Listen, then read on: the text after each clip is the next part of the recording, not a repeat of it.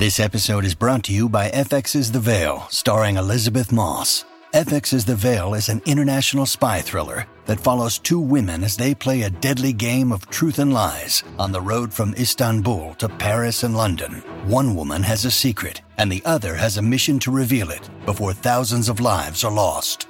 FX's The Veil, now streaming, only on Hulu. This episode is brought to you by Shopify. Do you have a point of sale system you can trust, or is it a real POS? You need Shopify for retail. From accepting payments to managing inventory, Shopify POS has everything you need to sell in person. Go to shopify.com/system, all lowercase, to take your retail business to the next level today. That's shopify.com/system. Welcome to the New Books Network. Hi, this is Rebecca Buchanan, host of New Books in Popular Culture, and today I'm here with Aria Halliday, who is the author of Buy Black: How Black Women Transformed U.S. Pop Culture. Aria, thanks for being here with me today. Thanks for having me. I'm so excited. So could you start by telling us a little bit about how this book came about and how it came to be? Well, as much is true of most books these days, it started as my dissertation, but I have to say that this book is like 70% new content, right? So if you go back and you try to find my dissertation and match it up to this is not the same text at all, right? So it really started, I was in graduate school at Purdue University in American Studies, and I was noticing how many people were really drawn to Nicki Minaj over the past decade or so. And to be honest, I'm not a barb. I did not understand, right? I was like, I don't understand why people like her so much. Why is she compelling? Why is she interesting? There's a thing that she's doing that people are really attached to. And I was kind of frustrated. I was like, am I not getting it? Am I missing the memo? And so I was just thinking a lot about how at the time, like Nicki Minaj has like created this space for herself that didn't really exist for Black women, especially hip hop artists, for a long time. And so I'm like, what is it that's really kind of encouraging people to see her, be connected to her? What things are people really attached to? And this whole Barbie Cinderella thing that she was doing, especially at the early part of her career, around 2008, 2009. People were just all over it. Like I was going to parties and people had, and I talk about this in the book a little bit, like I remember Black girls having like pink hair and like there were competitions to be like who looked the most like her, right? So people were really into like Nicki Minaj and her whole aesthetic as a Barbie. And I was like, well, what is it about like Black women in Barbies that we're just not like seeing, but also like this particular image is making us really like just attached to, like, why do we want to be her? Why do we love this connection? Why are we interested in this? And it kind of spiraled. I'm sure my committee would say it spiraled from there. So that's the easiest like beginning. But the book really came from, a set of conversations I was having with people about like the like Black millennial moment, like coming from the 90s. There's all this like literature about Spice Girls and how like this post-feminism, right? This is not really feminism and it's not doing anything for us. And I'm like, okay, but like I don't know that Black girls had this experience. And so I was really trying to like navigate, this pop culture moment that's supposed to be a zeitgeist for a lot of people. But then Black women are also maybe experiencing those spaces differently than what the scholarship is saying. For the most part. Right. And so you kind of set this in kind of looking at and theorizing Black women's role in sort of consumption and popular culture. And so you want to talk a little bit more about sort of how you really sort of come to this and situate this? And I mean, you say in the book, like you come to it too as a millennial and what that also means for you examining and exploring this space. Right. Yeah. So, I mean, I started the book talking about the fact that I was, raised in the 1990s. I was a little Black girl in the South with other little Black girls in the South. And that means a particular thing for how I see the world, how I experience these things. But I think for a lot of the conversations that I had with people, both the creators or the people who are creating these products for us to consume, but also the people who love them, shout out to 25th anniversary that happened yesterday of the 1997 Cinderella with Whitney Houston and Brandy Norwood, right? That like people have been stay attached to these particular cultural moments. And so for me, it was, one, I didn't care about Barbies. Two, I didn't really think I was interested in Nicki Minaj, right? So I was like, I'm missing a whole thing. I understand Cinderella. I get that. But what is it about this narrative together for Black women that is informative and interesting, but also that Black women continue to want to create out of, right? So I was thinking okay, well, if I know Black women who are super attached to collecting Barbie dolls. I know Black women who are super attached to this idea of a Cinderella or a princess. There's tiaras for everything. The late 2000s or early 2000s, there's the whole My Sweet 16 thing that happened on MTV. So this idea that you should be a princess at some point in your life. And then what that has to do with Nicki Minaj, of course. Because it's happening at the same time culturally. We're seeing these same things happening together. And so I was really interested in thinking about what this feminist literature, the ideas that we have about feminism and how it exists in the 1990s and 2000s, what that actually means for Black women, because we don't actually have a lot of literature for how Black women experience popular culture, whether it's geared to them or not, but especially if it's geared to them and also created by Black women themselves. Right. And it's super interesting. You start out with the Barbie, and there's history in there that, I had no idea of, some of that relationship and history with especially Black women who are working for Mattel and doing that work. So can you talk a little bit about that kind of the Black Barbie, but also sort of some of the history you talk about with dolls and sort of dolls as playthings for especially young Black girls? Absolutely. I mean, I think, it's so funny. I was talking to someone about this yesterday that I consider myself to be a contemporary scholar, right? I'm not a historian. Historians would not claim me at all, right? But I found myself saying, well, I think this conversation started in the 1980s. And then I would do some research and found, no, it started in the 1960s. And I would do more research and found, oh, no, it's actually from the 40s. And, oh, no, wait, now I'm in the 1920s. And, okay, wait a second, now I'm in 1905. Right. And I refuse to go any further back. Right. But I started thinking about and seeing research for kind of the first Black dolls that emerged on the market. These are not Barbies. They're just dolls. Originally, most dolls were porcelain. Right. So they're either created to not really be played with. Right. They're collections. Or they're these dolls that are made from cloth where you can toss them around and play with them however you want. And there's this Black man, Richard Henry Boyd, from Memphis, who's thinking about, he's from Nashville, who's thinking about how to use these dolls to create a narrative around racial pride for Black people, right? So this is right after the turn of the century. There are a lot more people who are able to participate in the consumer marketplace. They have more money, right? Slavery is over. The kind of post-slavery moment in Reconstruction is over, right? 19th century kind of ideas about Black people are still kind of circulating, but Black people have more of a space to say, hey, we have some other things to offer. Mostly because they have the money to do so, right? And so I make this argument in the book that, right around 1904, 1905, Richard Henry Boyd is thinking about how to teach Black children, not these kind of racist images and ideas that are floating around, but this other kind of idea of racial pride, right? How to think about yourself as a Black person in a positive light, against even these kind of really negative images that are floating around. And so he starts making these dolls. And partially it's an advancement in filament, right? So usually dolls were this kind of weird off-white color that was happening. And there's a German company that starts being able to make them browner, right? It's kind of like a brown-green filament. If you ever see old dolls in a museum, they kind of have a green undertone to them. It's that.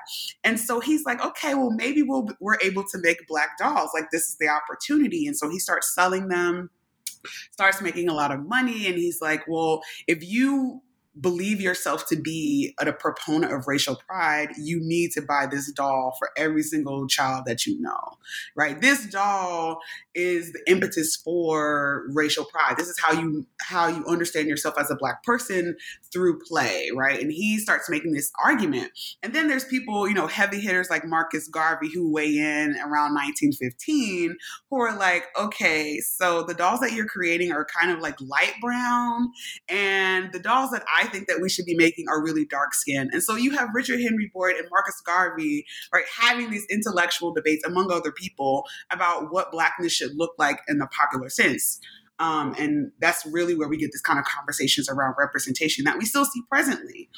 And so the book really comes from the idea that like there's a proper way to represent Black people, especially Black women, and that these playthings that are supposed to be just innocuous, you play with them when you feel like it, whatever, actually are imbued with this information about racial pride, about racial consciousness, and ultimately like who Black people should be, right? Ultimately. And so Black kids and white kids and other kids are playing with these dolls and are getting some of this information through this play process. And one of the really interesting things is that there were Black women behind the scenes, right, creating these dolls and really kind of pushing at some of these companies and in these corporations for representation and what that means. And often we don't talk about who's creating these and who these women are. So could you talk a little bit about, what you were seeing with that too? Yeah, I mean, I would say that, first of all, doing any kind of research where you're talking about the backside of corporations is going to be hard. For anyone who wants to do that, it's a lot of work, right? But I'll say that a lot of these women, the 1990s and the early 2000s were this moment where a lot of corporations were like, okay, we're seeing this opportunity for Black people to really spend money, and they care about what their image looks like. How do we get ourselves into the space where we can both cater to their needs, but also make money from the things that they say they want? And it was mostly Black women. I talk about Lavinia Perkins, Kitty Black Perkins is really how she's known, and how she gets hired by Mattel, like right at the beginning of the early 1980s, late 1970s, and how she's responsible for the first Black Barbie doll.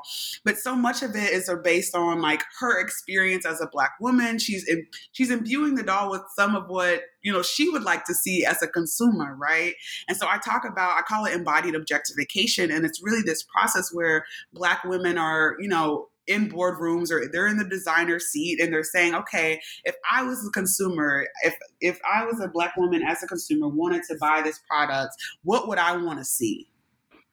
Right. So they're literally using their names, their cousins' names. They're using clothes that they would wear. It's really a full scope kind of look into what Black women, particularly at the time, were interested in. And you can see that happening both through how they're consuming the product, like who's actually buying this, who's interested, is it a collector's item, that kind of thing, but also from the Black women who are creating it, sitting in the boardrooms. And so my book is really trying to like make that connection between, it's not just people who are consuming it and buying it on one side of it, but it's also people who are creating it. And that relationship between the two is really what changes and progresses what we see around representation in the present. Right. And I loved, I appreciated even like thinking about like, right, you said they're designing the clothes, they're doing this, and they're also creating it in ways that it's a Barbie, right?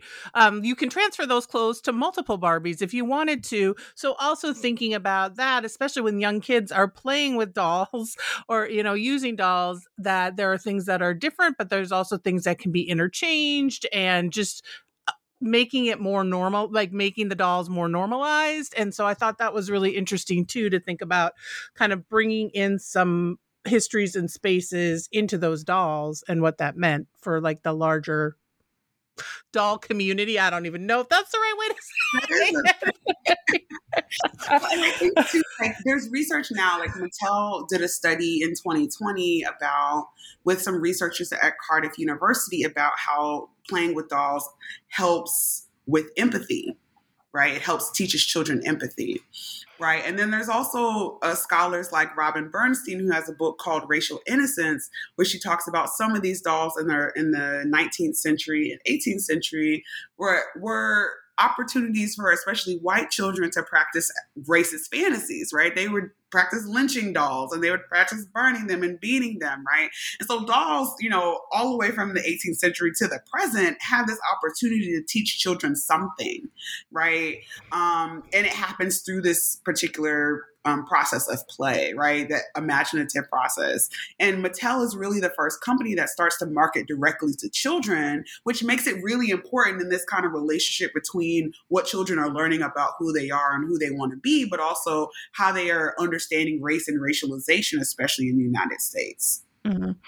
And so you start with dolls, and then you move into, like you said, this kind of Cinderella, this Disney moment, and what's happening there. So can you talk about? So we kind of move from young children into sort of teens and adolescents. So can you talk a bit about Cinderella and Disney and what you see kind of going on with that princess moment? Yeah, I mean, I was so interested in why Cinderella in particular has been one of the stories that's been adapted over and over again. Like, I mean, the original Cinderella is like 1950 or something like that, right? But people are still attached to this narrative that, like, a poor girl who's treated poorly is going to be picked up by a prince and all of her woes end, right?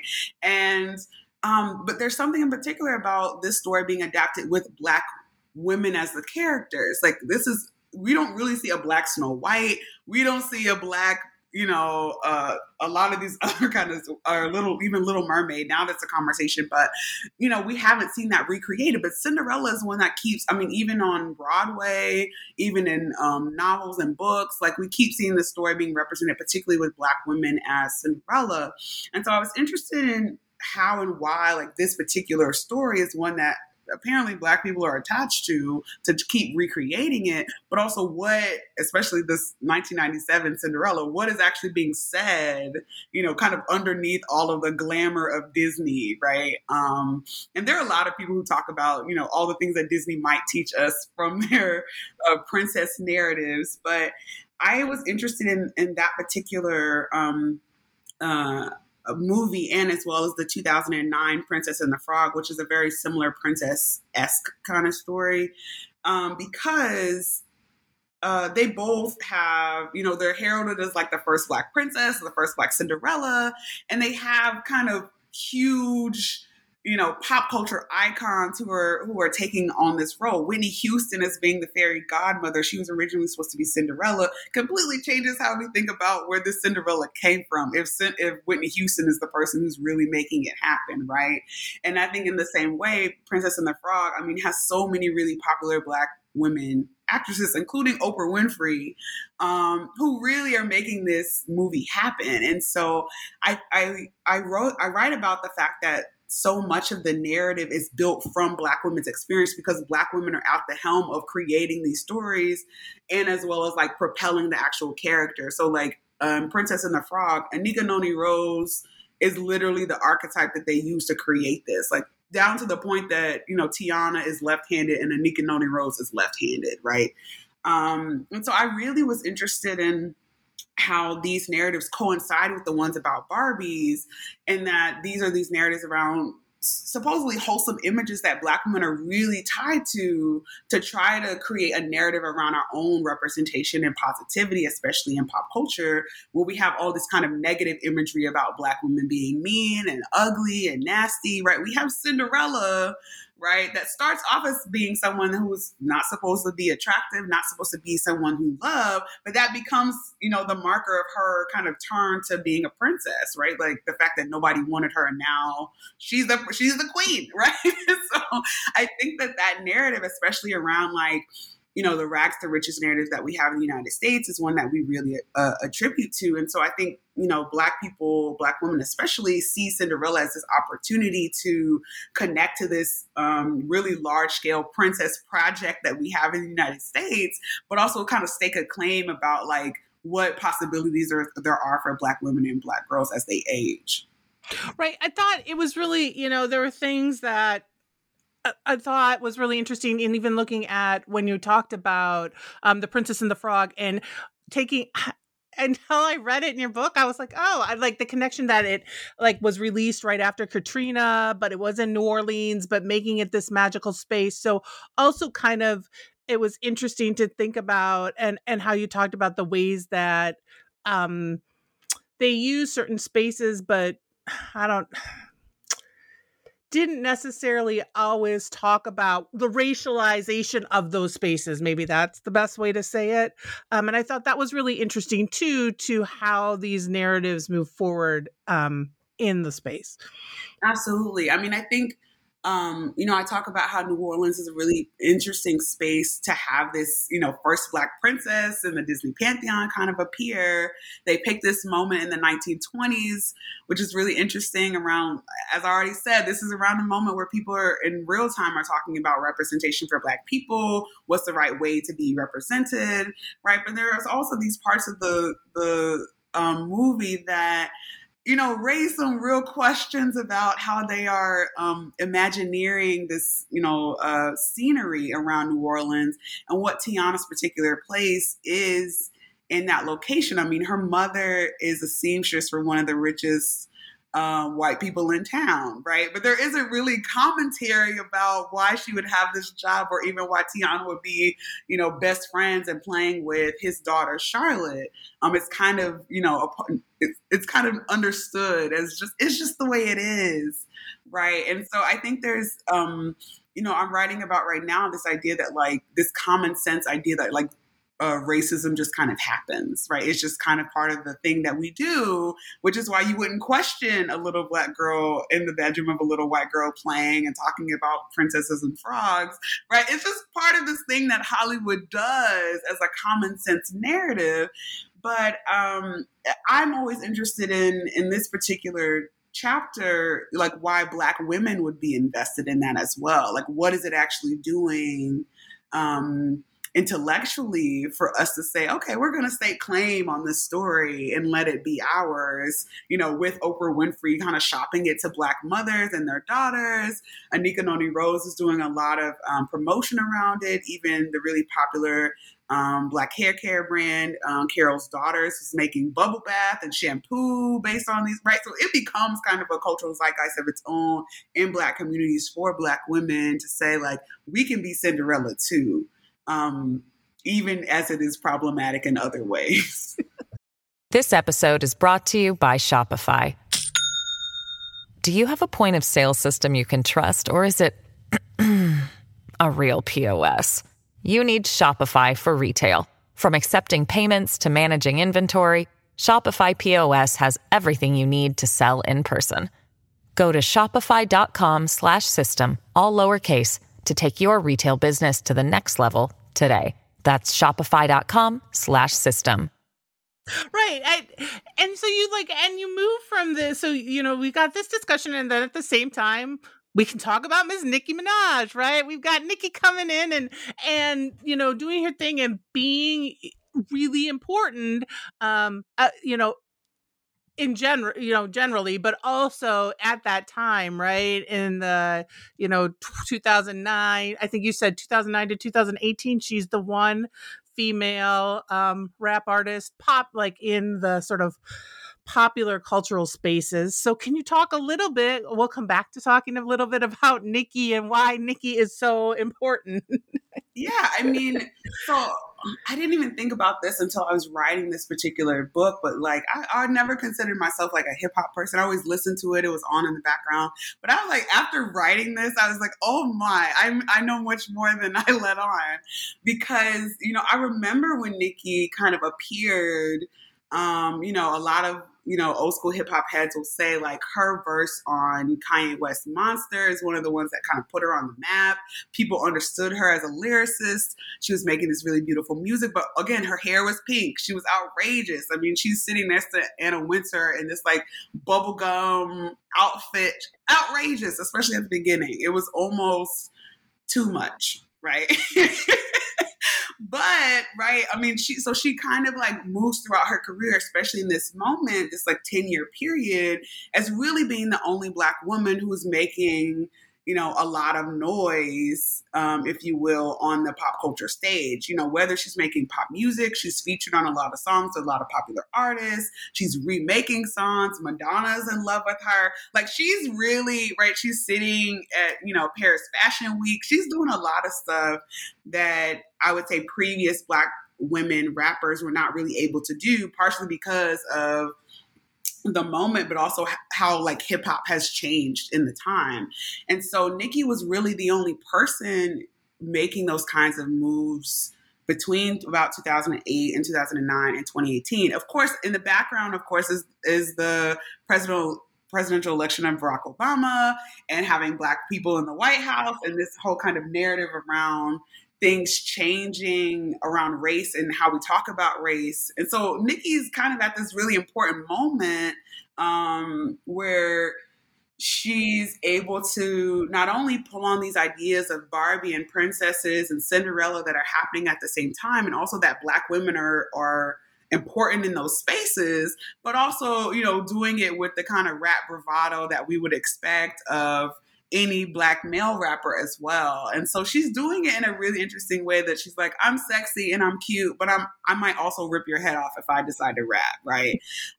Which changes the narrative a lot about, what we expect of Black women rappers. And I think, sets the stage for a lot of the people that we see popular right now.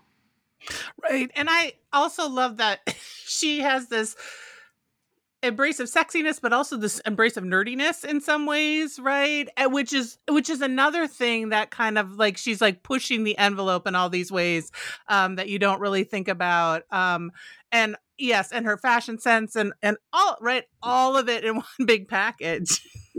Yes, I mean, early on, she talks about how Cyndi Lauper is one of her like inspirations. I don't know any Black female rappers who've ever mentioned Cyndi Lauper, right? As one of, and she went to a theater high school, so even having that kind of theater background and understanding herself as a performer in that way, I mean, she changes some things. Whenever I thought about Cyndi Lauper, I'm like, it kind of all makes sense, but yes, I was like, how odd. It's odd. It's very odd. And I think, part of her like cachet is that she pulls on these ideas that are kind of odd and you're kind of out of place. But you're like, I like this. I like Cyndi Lauper. I like Madonna. I like princesses. I like Barbies. Okay, I can go with this, right? Like, and you're kind of like, kind of lulled into this acceptance. And then the more you listen to her, the more you understand her work, the more you listen to her albums, you're like, okay, she has some really deep understanding of herself as a performer, as a Black woman, as a Caribbean woman. She has a lot of range, right? As a singer, as a rapper. And I think, we start to see, space created for, people like Lizzo, people like Megan Thee Stallion that we see now, and all the diversity of the things that they were doing because, she was out there by herself doing some stuff that was pretty odd at the time and also caused a lot of controversy. Yeah, I was going to say, you also bring up some of the controversy that she caused with Anaconda and also some of the ways that she was sort of appropriated and what that, especially with folks like Miley Cyrus, who we could have a whole nother conversation about, which would not be as fun. But thinking about like that idea of Black women and being visually seen and co-option. And so can you talk a little bit about sort of those things as well? Yeah, so I also use the Nicki Minaj chapter as a way to think about like what happens when Black women, as I said, are in the boardrooms, they're in the artist seat, they're creating these images, they're being sold to Black women or Black girls. And then, someone else is like, I really like this image, let me use it. Right. So Nicki Minaj, and I think her career, becomes someone because she has all of these really odd places that we talked about. People feel attached to her, but that also means they want to use her image for other purposes. And so I talk a little bit about how people like Miley Cyrus and other people use Nicki Minaj's image to make their own selves really popular. Right. So it follows a kind of typical notion of that, like, it's something that's really popular in a Black community, it becomes mainstream or, it crosses over. And then it becomes something that like people should adopt and use in other places. Right. And so, I think about how even in this contemporary moment with the popularity of memes and gifts and all those other things, like it really completely changes the cultural context to use them in other places, and how that even disrupts that relationship that I talked about earlier between Black women artists and Black women consumers and what might be happening in those spaces. It completely changes the parameters of that connection. Right. And so you kind of then you look at sort of Barbie, the Cinderella, Nicki Minaj, and then really move into, sort of end with this idea of what this is meaning now. And you talk about the movie Harriet and some other things. So can you talk a bit about like, what is this? Like, what are you seeing now? Where are we moving and where are we going to? What does this mean for Black women?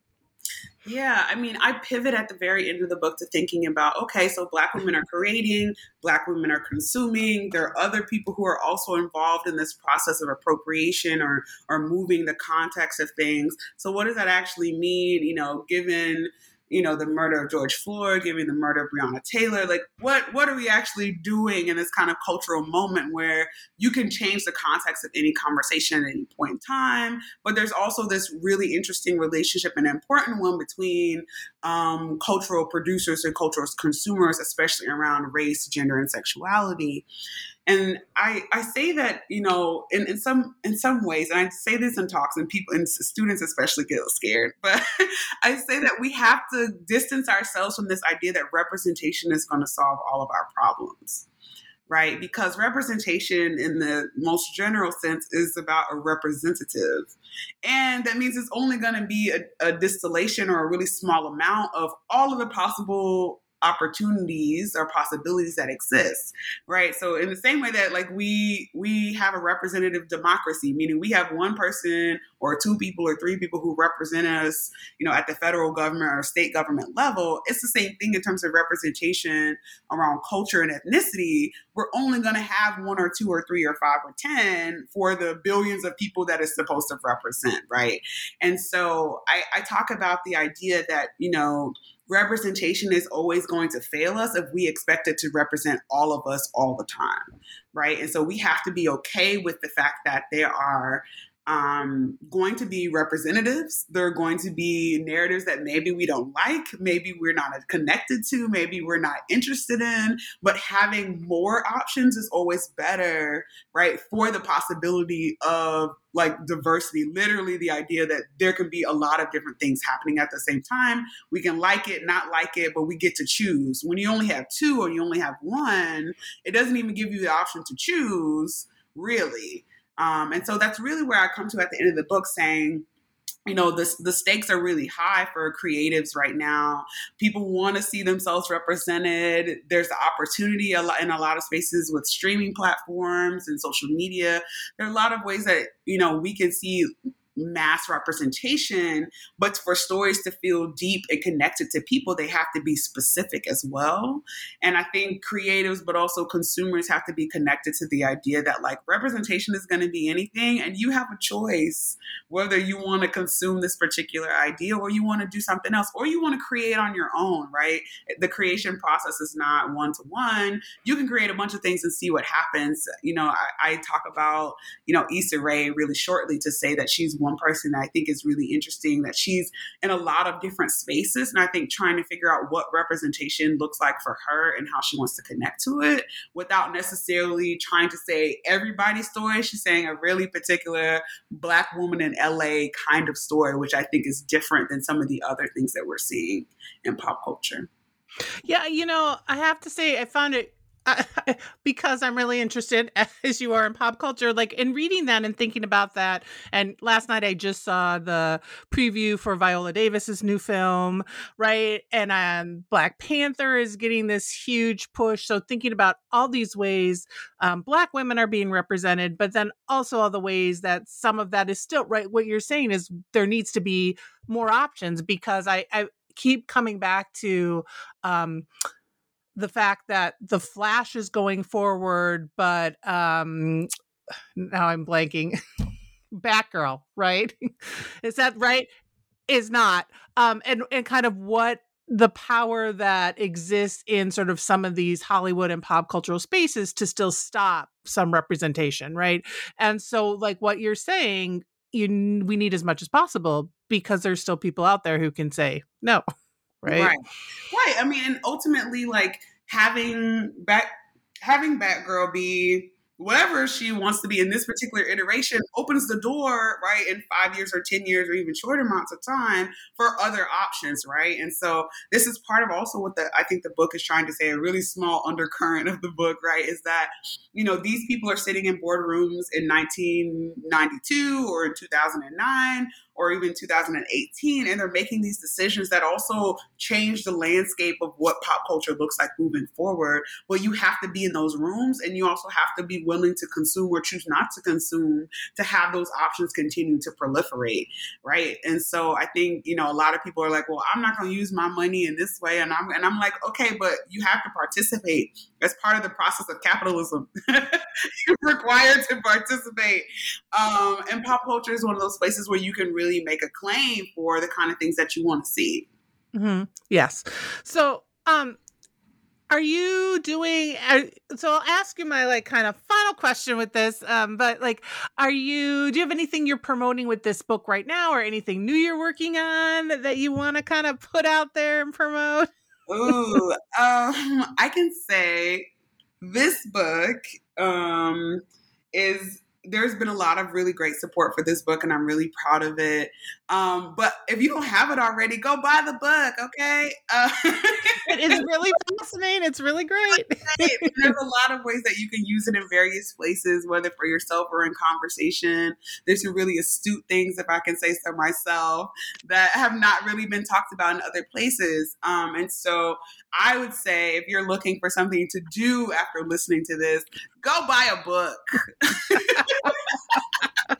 Well, I will say too that I mean, there are lots of things, but one of the things that I really loved is that because of how it's structured, you could use the whole text in a classroom, but you could also use a chapter in the class, right? And that might engage students in wanting to read about, the other aspects, but it also sort of gets them part of that conversation, and it would be great in that way too. Absolutely. That's my favorite part. So do you have thoughts on, I'll ask you, where do you think we're headed in 2022 and moving forward? Well, I think since I have, a foot in hip hop spaces and a foot in pop culture spaces, I'm always thinking about how hip hop is influencing some of the pop culture that we're seeing. And I would say that, people like Saweetie, for example, who's I would say semi-famous rapper at this point. She has a lot of stuff that's going on in the ways that we might consider Beyonce as a pop star to be. She has Ivy Park with Adidas. She has her music. She's doing a couple of films. She's doing music soundtrack work. She's in a lot of different directions. I think that we are seeing Black women rappers in particular, but women rappers generally, have the opportunity to do some different things. I mean, Cardi B has a show. Megan Thee Stallion is talking about wanting to direct a couple of films. I think we're going to continue to see, opportunities proliferate for people to just create what they want. But also that the particular experience of, honestly, Black millennials is something, or millennials in general, now that we're in our 30s and 40s, right? We are the ones that we can create for ourselves now, right? And so I think that we're going to continue to see much more opportunities to think about and talk about the 80s, 90s, and 2000s in different ways. And I'm just going to say I'm excited. I mean, I know someone who's writing a book about the 1970s, and I'm just so excited about what that book is going to say, because I don't know. I mean, I wasn't alive in the 1970s, but it sounds like it's an amazing thing to talk about. There are people who are writing about Black girls in sports, for example. There are people who are writing about how social media has changed the way that we connect and move particular artwork forward. And I think, more and more and more of that is what we need. And so I'm excited. I think the next 5 years especially is just going to be so fun to think about where pop culture is going, but also the kind of scholarship and ideas that are connected to these pop culture moments. Mm-hmm. No, I do. I have to say that I really love to see especially younger female artists who are taking over on social media. I mean, Lizzo, that woman she's got her like foot on the pulse, so she knows what to do, right? And so I like seeing that kind of tour, like well, Beyonce still can do whatever she wants to do, right? But like, Beyonce can do no wrong. But seeing also younger women, younger female artists, kind of taking up that torch and thinking about how to move that forward in other ways is really kind of great. Yeah, I think we'll continue to see it, and having these multiple platforms gives the opportunity for people just to do different things in different places. And then as you as a consumer want to support a particular artist, Lizzo is making shapewear. If you want to support Lizzo and her shape, go buy some shapewear from Fabletics. If you want to support her music, support her music. If you want to support, her show, Big Girls, that just was, I think it's Grammy nominated actually. You can support the show and go watch it on Amazon. I mean, I think that there are so many opportunities to engage with people because of social media and because the way that streaming platforms have kind of changed the way that we watch things, that, if you really care about a particular artist, like go support them, use it as an opportunity as a consumer to say like, I'm going to use my money in the places where it matters to me, but also that it will create more opportunity for other people to experience these particular people the way that I do. Yes. So on that note, maybe we'll, because it's perfect, right? But again, Aria, thank you, Aria Holiday, who wrote By Black, How Black Women Transformed U.S. Pop Culture. Thanks for talking with me for New Books in Popular Culture. Thank you. It was great.